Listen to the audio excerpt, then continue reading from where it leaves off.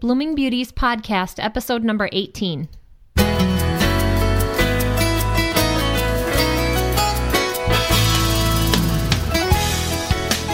Hi, I'm Kim, your host of Blooming Beauties Podcast. Thank you for joining me. I have a special guest in the studio with me today. I am very proud to announce Allie, who is my daughter. She's going to be my co-host for today.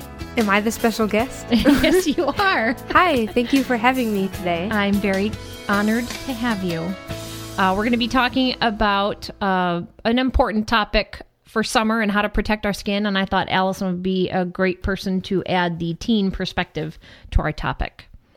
So it's Memorial Day weekend. We're coming to you from the Chicagoland area, and typically Memorial weekend is to kick off to summer, but it doesn't really feel like summer right now. No, due to the coldness all day today. And the rain. Yeah. And we attempted to do some yard work, but we got wet because of the rain, so we didn't get much done. Anyway, so Memorial Weekend, even it is still the kickoff to summer, and I thought as we're heading into summer that it would be a good idea to talk about sun exposure and how to protect ourselves and skin cancer, which is probably a dreaded topic, but I think it needs to be discussed. So I think we all know the main cause of skin cancer is overexposure to the sun. I don't think there's any way to sugarcoat that. No. There are 3 kinds of skin cancers. One is squamous cell carcinoma, and these are most likely found on the parts of the body that are exposed to the sun, so things like ears, face, and mouth. And if they are left untreated, they can spread to other parts of the body. I guess the sign would be if you had a bump that turns into an open sore, an ulceration, or a reddish flat spot that is sometimes crusty, or a bump that gets larger, and a sore that won't heal. I guess those are things to look out for. It doesn't sound very pretty. Ouch. The second kind of skin cancer is basal cell carcinoma, which is the most common. These carcinomas are found on the face, neck, and hands, and it is highly treatable, and it rarely spreads to other parts of the body. Unlike the squamous cell carcinoma, which, if left untreated, can spread to other parts. The symptoms of the basal cell carcinoma would include a sore that oozes or bleeds, a redness area that is irritated, a yellow or white area that resembles a scar, or a pink pearly bump. And then the last of the types of skin cancers is melanoma, which is the most dangerous and the deadly type of skin cancer. It can develop on any part of the body. However, the arms, legs, and trunk of the body are the most common areas where you would see it. If it's detected early, it is considered highly treatable. Symptoms would include a mole, a freckle, or a new or existing spot that changes color in size, shape, changes in color or in size or shape. And then it may have an irregular outline and possibly be more than one color. Melanoma is the potentially deadly form of skin cancer and is the most common cancer among young adults in their late 20s. I did not know that. I didn't either. And that's according to the U.S. Environmental Protection Agency and the National Council on Skin Cancer Prevention. The ABCDEs of melanoma helps us in recognizing signs and symptoms of this deadly form of skin cancer, so I thought I'd go through our alphabet.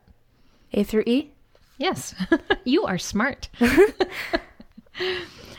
we want to look for any changes in the skin, especially in the size or color of moles or other darkly pigmented growths or spots or any new growths. The spread of pigmentation beyond its borders, such as dark coloring that spreads past the edge of a mole or mark, is another early indication.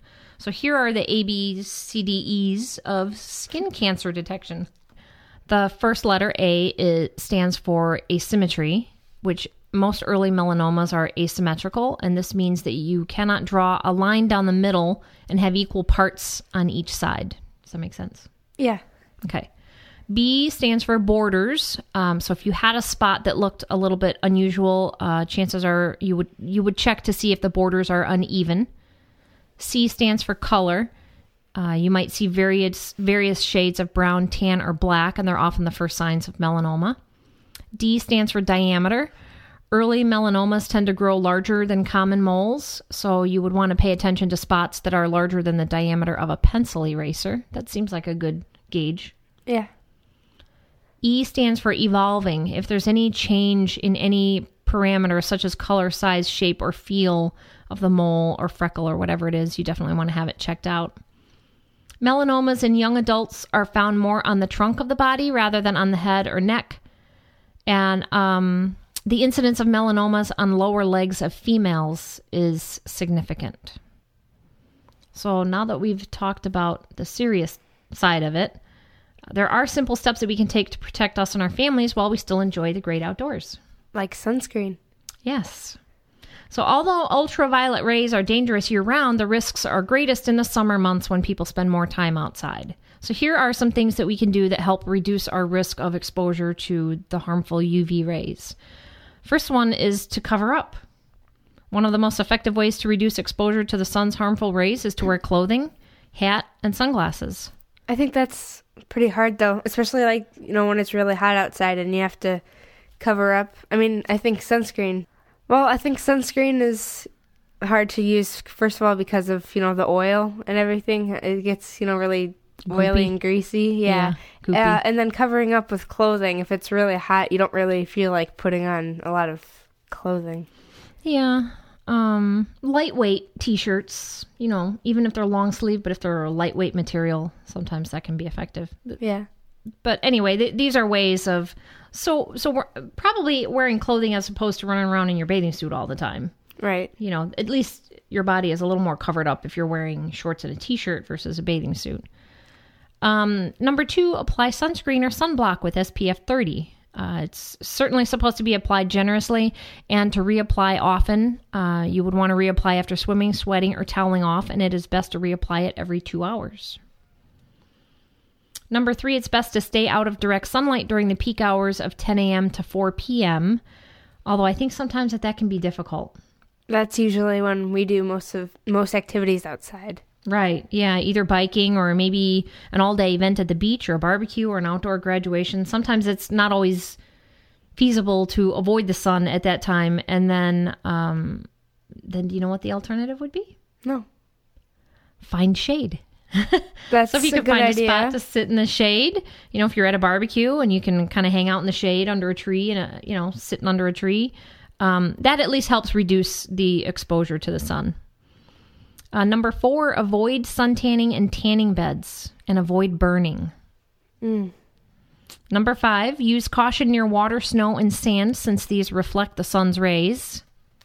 So I guess it's possible to get a sunburn in the wintertime then?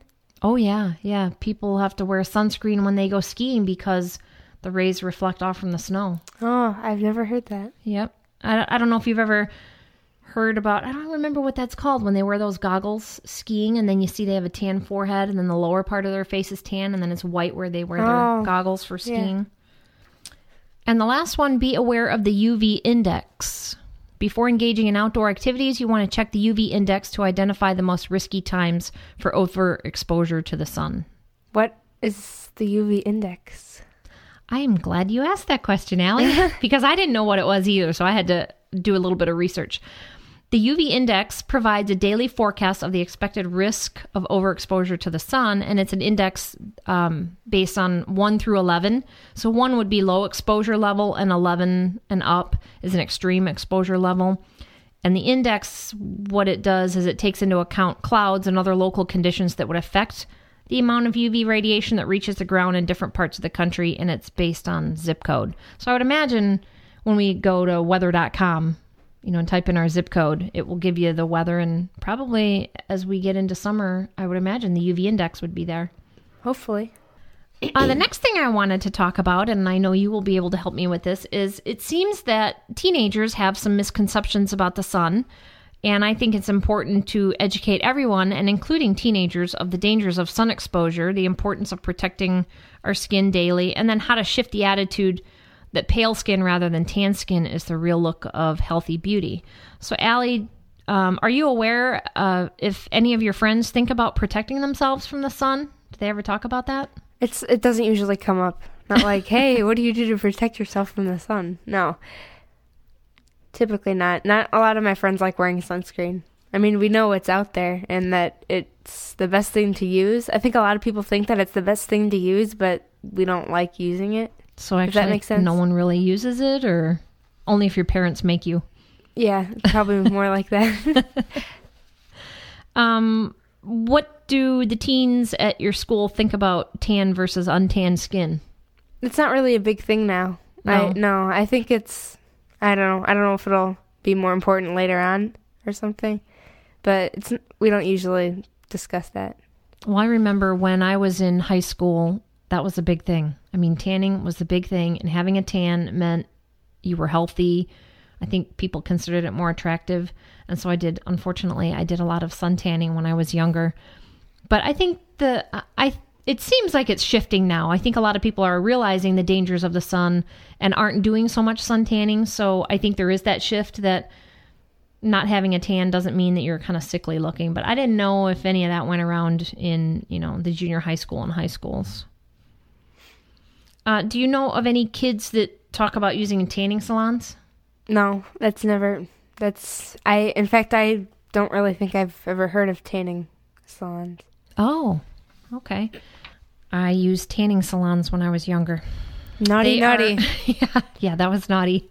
They are like these beds with light bulbs in them. Oh, a tanning bed. Yeah, a tanning bed. Okay. Yeah. Well, so tanning salons would have these tanning beds there. But yeah, so you lie down in it, wearing your bathing suit, and then you kind of pull the cover over you, and then these light bulbs light up, and they make your skin tan. I think a lot of times these tanning salons talk about how they have safer tanning rays, but actually any tan is a sign of damage to the skin, whether it comes from the sun or tanning beds. Right. And I think it's often more concentrated in the tanning beds also. I also think it's common that teenagers tend to think that skin cancer only affects old people.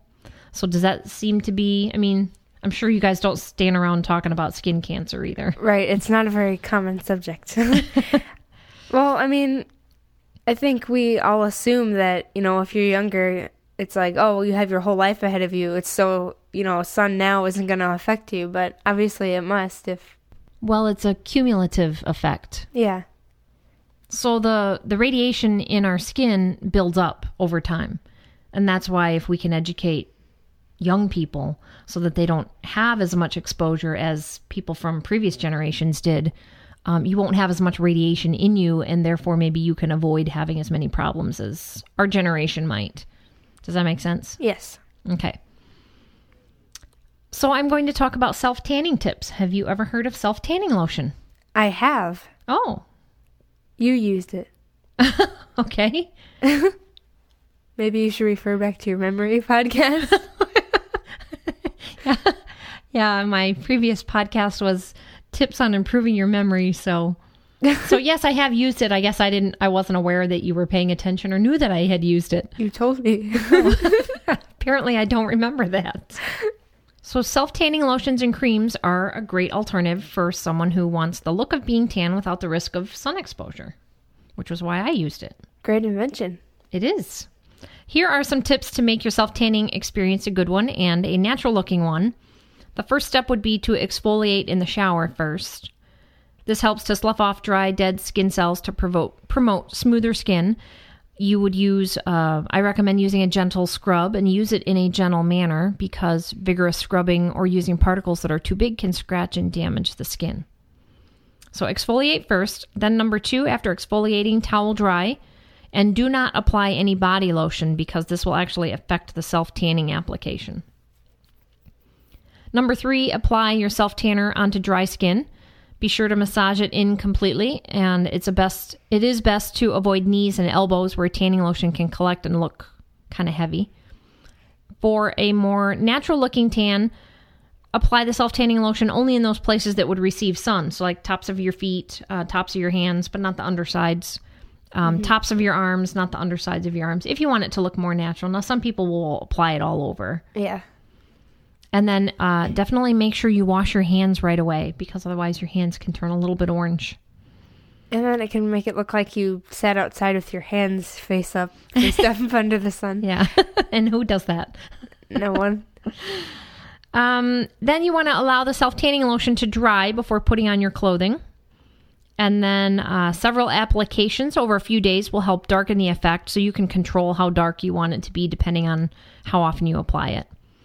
And then just a note to keep in mind, that if you use any kind of exfoliants on your body, such as a glycolic wash or some kind of a scrub, that these will slough off the dead skin cells, including your fake tan. So your tan won't last as long if you're using those types of products. So that was all the information that I had for today. Thank you. Yeah, thank you. I'm glad that you were on my show, and it's fun to have someone to talk to instead of being in the studio by myself. Talking to the wall. Talking to the microphone. Well, Allie, I would say it's a wrap. It's a wrap. I hope you got something worthwhile from today's podcast, and I hope you'll join me for the next show. My plan is to give you simple tips that will allow you to live better, and I owe it to you, my listeners, to follow my own advice. So I'm challenging myself to do just that. I would not be able to do this without the technical genius of my husband or the creative genius of my daughter, and I continue to be very grateful for all of their help and their support. If you have any questions or want to hear a specific topic on my podcast, please call me or email me. I'd love to hear from you.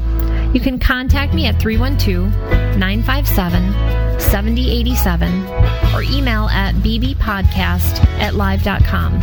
I might even use your question on my next show. You can also find me at bbpodcast.com, which is my website. Thank you so much for listening. I appreciate all of you. Lord willing, I will be with you on my next show. Have a joyful, healthy week, and let's live beautifully. Simple information to help you live beautifully and bloom where you are.